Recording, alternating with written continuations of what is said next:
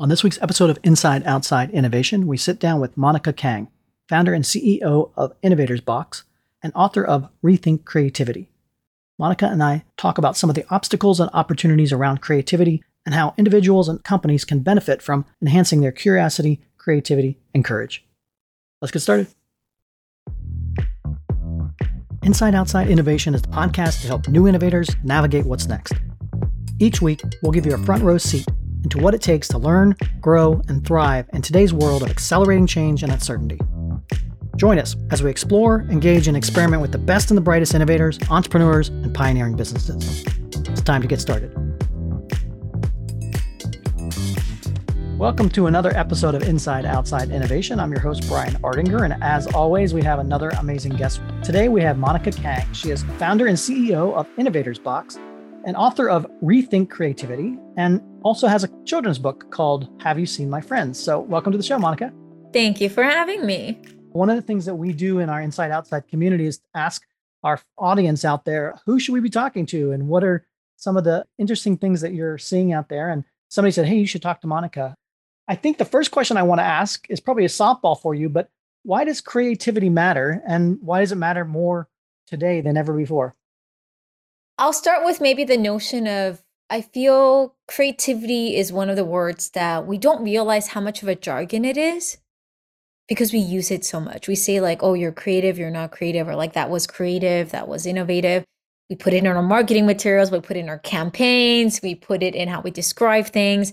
But if you really break it down, like, do people really understand or live the value that what it is? And I think that was part of the reason why, when you go back to why it's so important to talk about it, is actually because of that, because we use it all the time, but so many people don't realize the root and the nuances, and hence we don't realize this is jargon that we just keep throwing it around without the full intention. And so I first fell into it because of that very situation. I was originally in nuclear weapon security, government work, wanted to be a diplomat all my life, having grown up in DC and in the States as well as in Korea, and worked in Europe. And, hey, I'm not comfortable with science and math, so this sounds like the perfect path. And like, I love people and building relationships.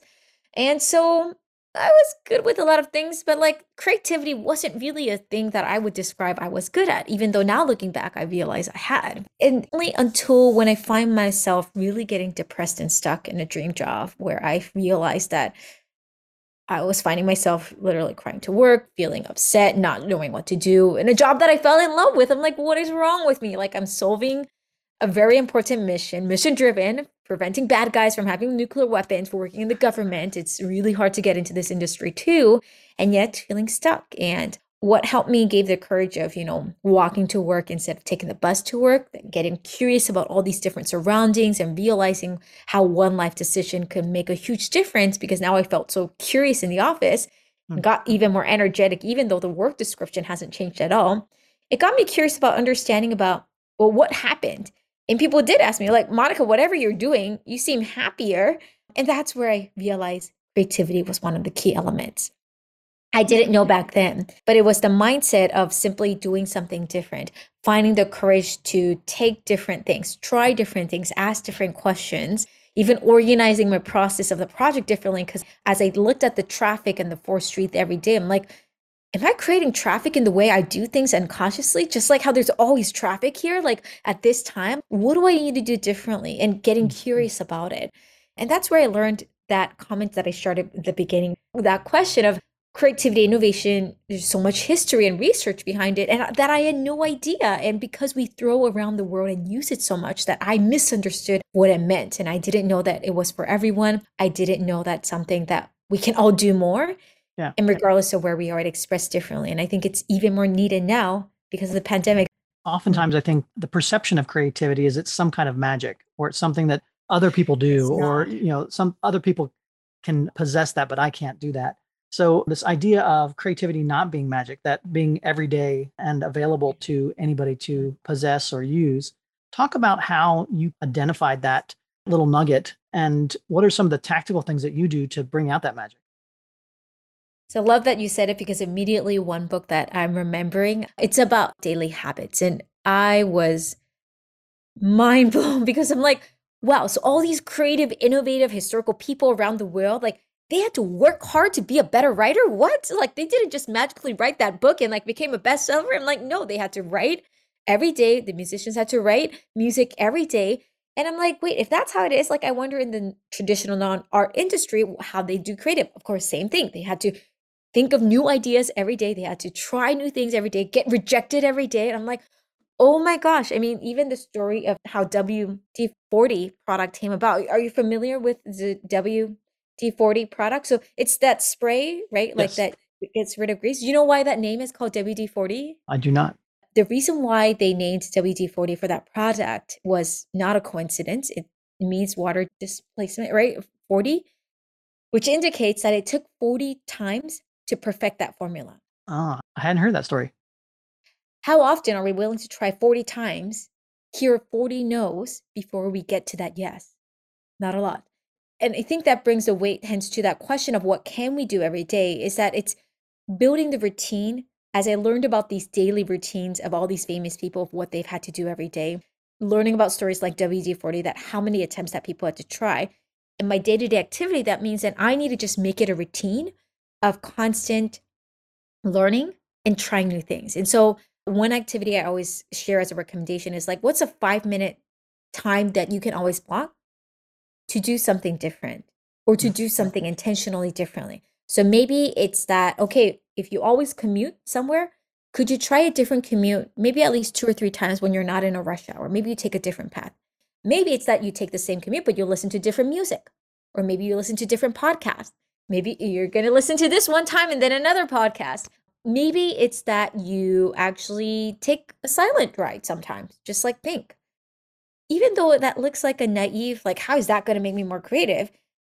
By making that simple decision, you're letting your mind wander in different ways and explore different things, which gets into the practice of thinking differently, which is the essence of creativity to get to innovation and all these new ideas.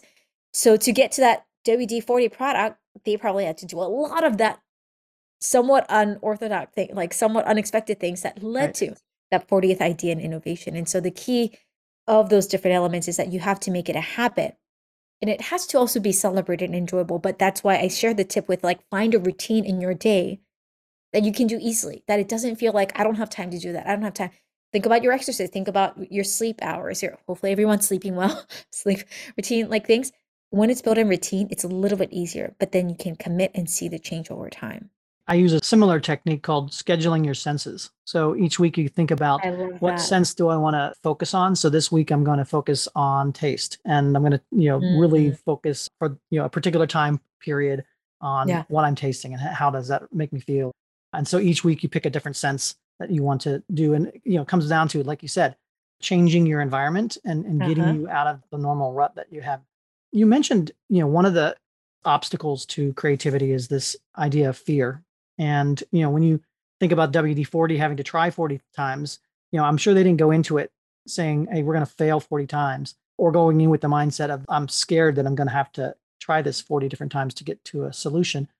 Talk about fear and that role of creativity and how we can overcome that fear, because I think that's one of the major barriers to creativity. I think fear is unavoidable, but I think some of the misnotion we have is that everything always has to be fearful. And I think that's where we miss the chance to celebrate what that growth stage looks like. The act of doing something different sometimes doesn't always have to be fearful. Me listening to a different podcast, not a fearful thing, but I'm learning Mhm. new insights. Me focusing on different senses might not be fearful as it get to certain decision making of like, oh, because now I focused on the taste. I realize the way we're cooking right now in this kitchen is actually not good. I need to tell my boss about it. If not, the customers are unhappy. That's where the fear and courageous decision is. And so I think when we ask that question, I think we see innovation creativity in this box of like, okay, we got to think of this new idea and we have to present it. But actually, even before we get to that stage of fear, there's all these other elements that we built resilience and skills of thinking differently that got us there. And so the tip that I often share is like, first, recognize that being creative is you got to pass the fear bridge. But when you're there, remember that, hey, actually, even the parts to get there was a lot of courage into that.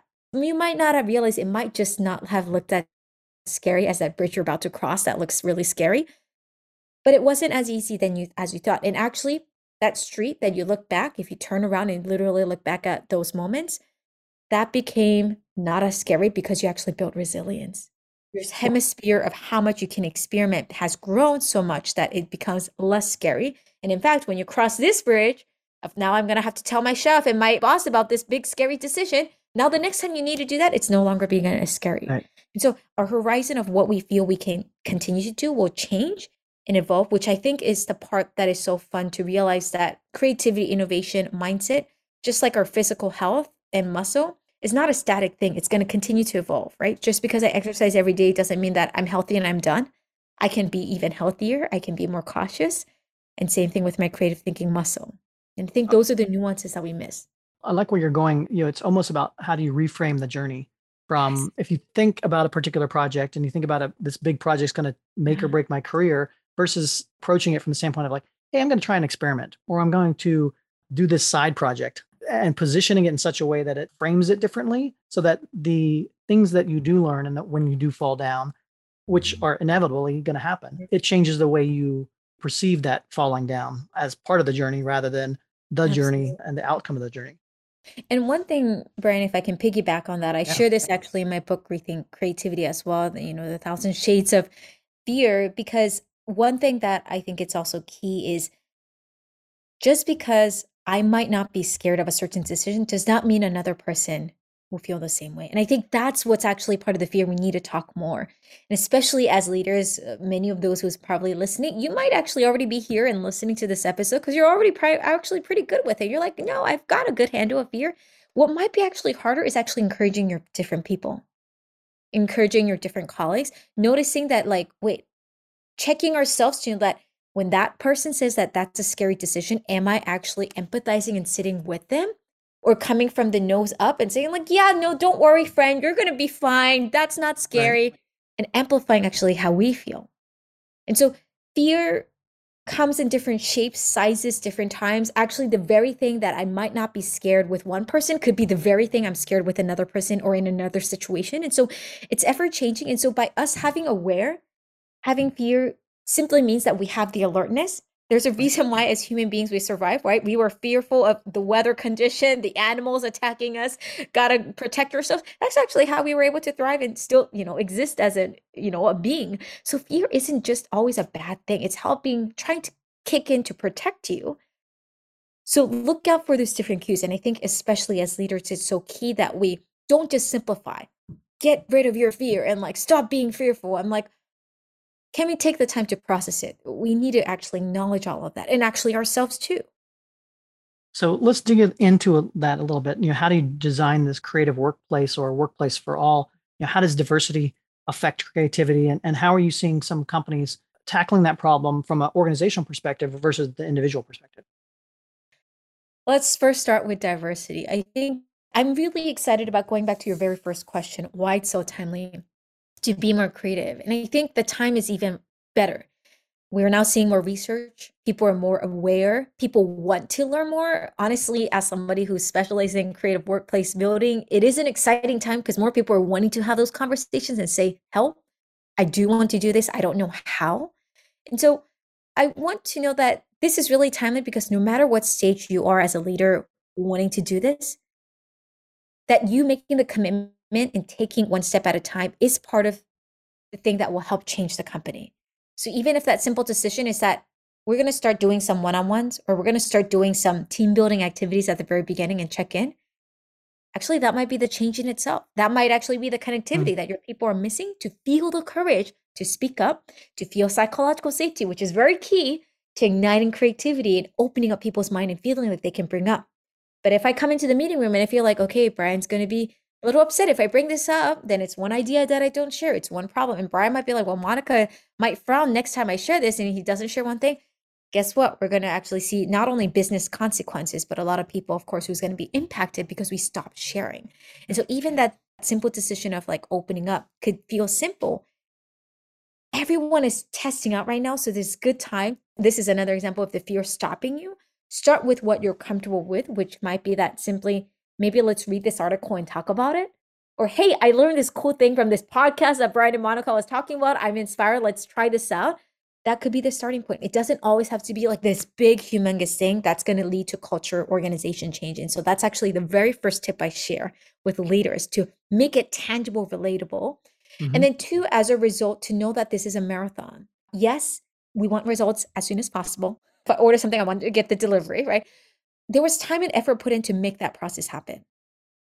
And I love Simon Sinek's video where he talks about the intensity versus consistency. He talks about the people development in the workplace. And the beautiful analogy he shares about is our brushing our teeth. If you ask me, like, when's the perfect formula to brush the tooth and like versus not to like prevent your, mouth from having cavities, like I will not know the answer because, maybe I skipped one day, maybe I skipped 3 days. Like, with that impact, is that the cause? Like maybe, but we won't know. But it's the consistency that I brush my teeth every day that I keep my teeth healthy.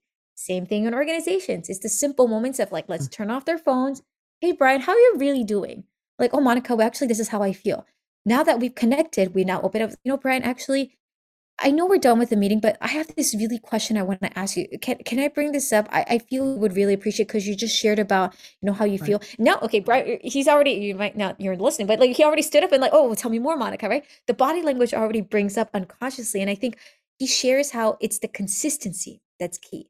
And so again, the second tip I recommend for everyone is that no matter the what or the how solution you have for your culture and people development, the key is the consistency. Not just a one-time retreat of hooray and we're done, but what's the everyday routines that you want to embed? And so when you even do a retreat or an innovation workshop, or you invite a speaker, the question that I hope you always ask yourself, if this is what you're really committing to and want to do, because I know you do, that's why you're listening to this episode, think of something that you can do consistently, that is low-hanging fruit, that is budget friendly. Got to be realistic, right? I'm not saying that you have to spend a lot of money, budget friendly, implementable as well. And you might be surprised, even in that 5-minute activity, in simply having rules of like no phones in the meeting, log off, something like that. So those are kind of tangible places I recommend to start. Yeah, makes great sense. The last topic I want to talk about is the world of work is changing. Obviously, you've been in this space for pre-pandemic and now through pandemic. What are some of the trends and things that you're seeing? What are some of the best practices, especially as we kind of move into this new hybrid environment that you're seeing when it comes to creativity? So many. A particular point I want to highlight is actually generational. And I want to say this because when we see us wanting to express more creatively and we feel we can't, we like to figure out the cause, right? And our consciousness is that, oh, it's because they're young.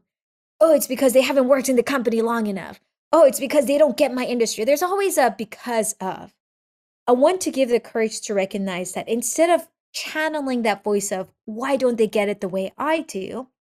Have the courage to ask, I wonder why they feel that way. I wonder why they say they don't want to get back to the office. I wonder why they say that I feel fine, I can share all my ideas. I wonder why they say they don't feel comfortable sharing ideas.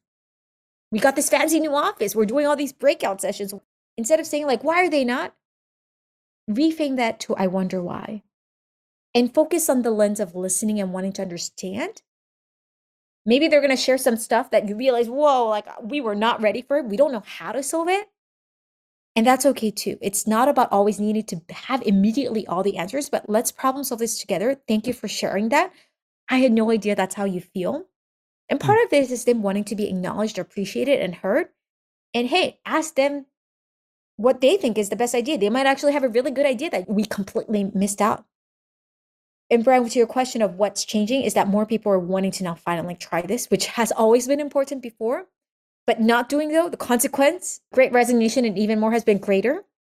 I think it's great that we're finally, hopefully, seeing more workplaces where we make this a norm, that of course we should understand what people want. And of course this is hard because everyone wants something different. And sometimes we say what we want, but we don't really maybe need it. I might say I want ice cream, but maybe I shouldn't have ice cream today because I already had my chocolate earlier, right? Like, we're people. It's going to be messy, but that's part of the beauty of it, of feeling like we can bring out all our different insights. And sometimes the choice is that because we feel safe, sometimes I don't want to share all of them. I might just be like, okay, I just want to do work and that's it. And that's okay too. And I think part of it is like, what's a choice that you're going to make each day as a leader, as a creator, and as an innovator in your workplaces? Even if you're not in leadership, for those who's listening, like Monica, Brian, that's great. But what if I'm not a leader? you start with setting your boundaries and where you want to start planting these seeds and where you can do this. And so I hope that gives an encouragement of a starting point. It's been fantastic. And I appreciate you giving these tactical tips that anybody within the organization can start making progress when it comes to creativity and innovation. So I want to thank you for coming on Inside Outside Innovation. If people want to find out more about yourself or your books or your company, what's the best way to do that? Find me in any of the platforms. I'm on most of the social media platforms, but connect with me on LinkedIn at Monica H. Kang, Kang, and then also follow us at Innovators Box. Also recommend the books as well. I think you'll enjoy it. And if you go actually to my books website for both of them, we have a lot of free worksheets and tools.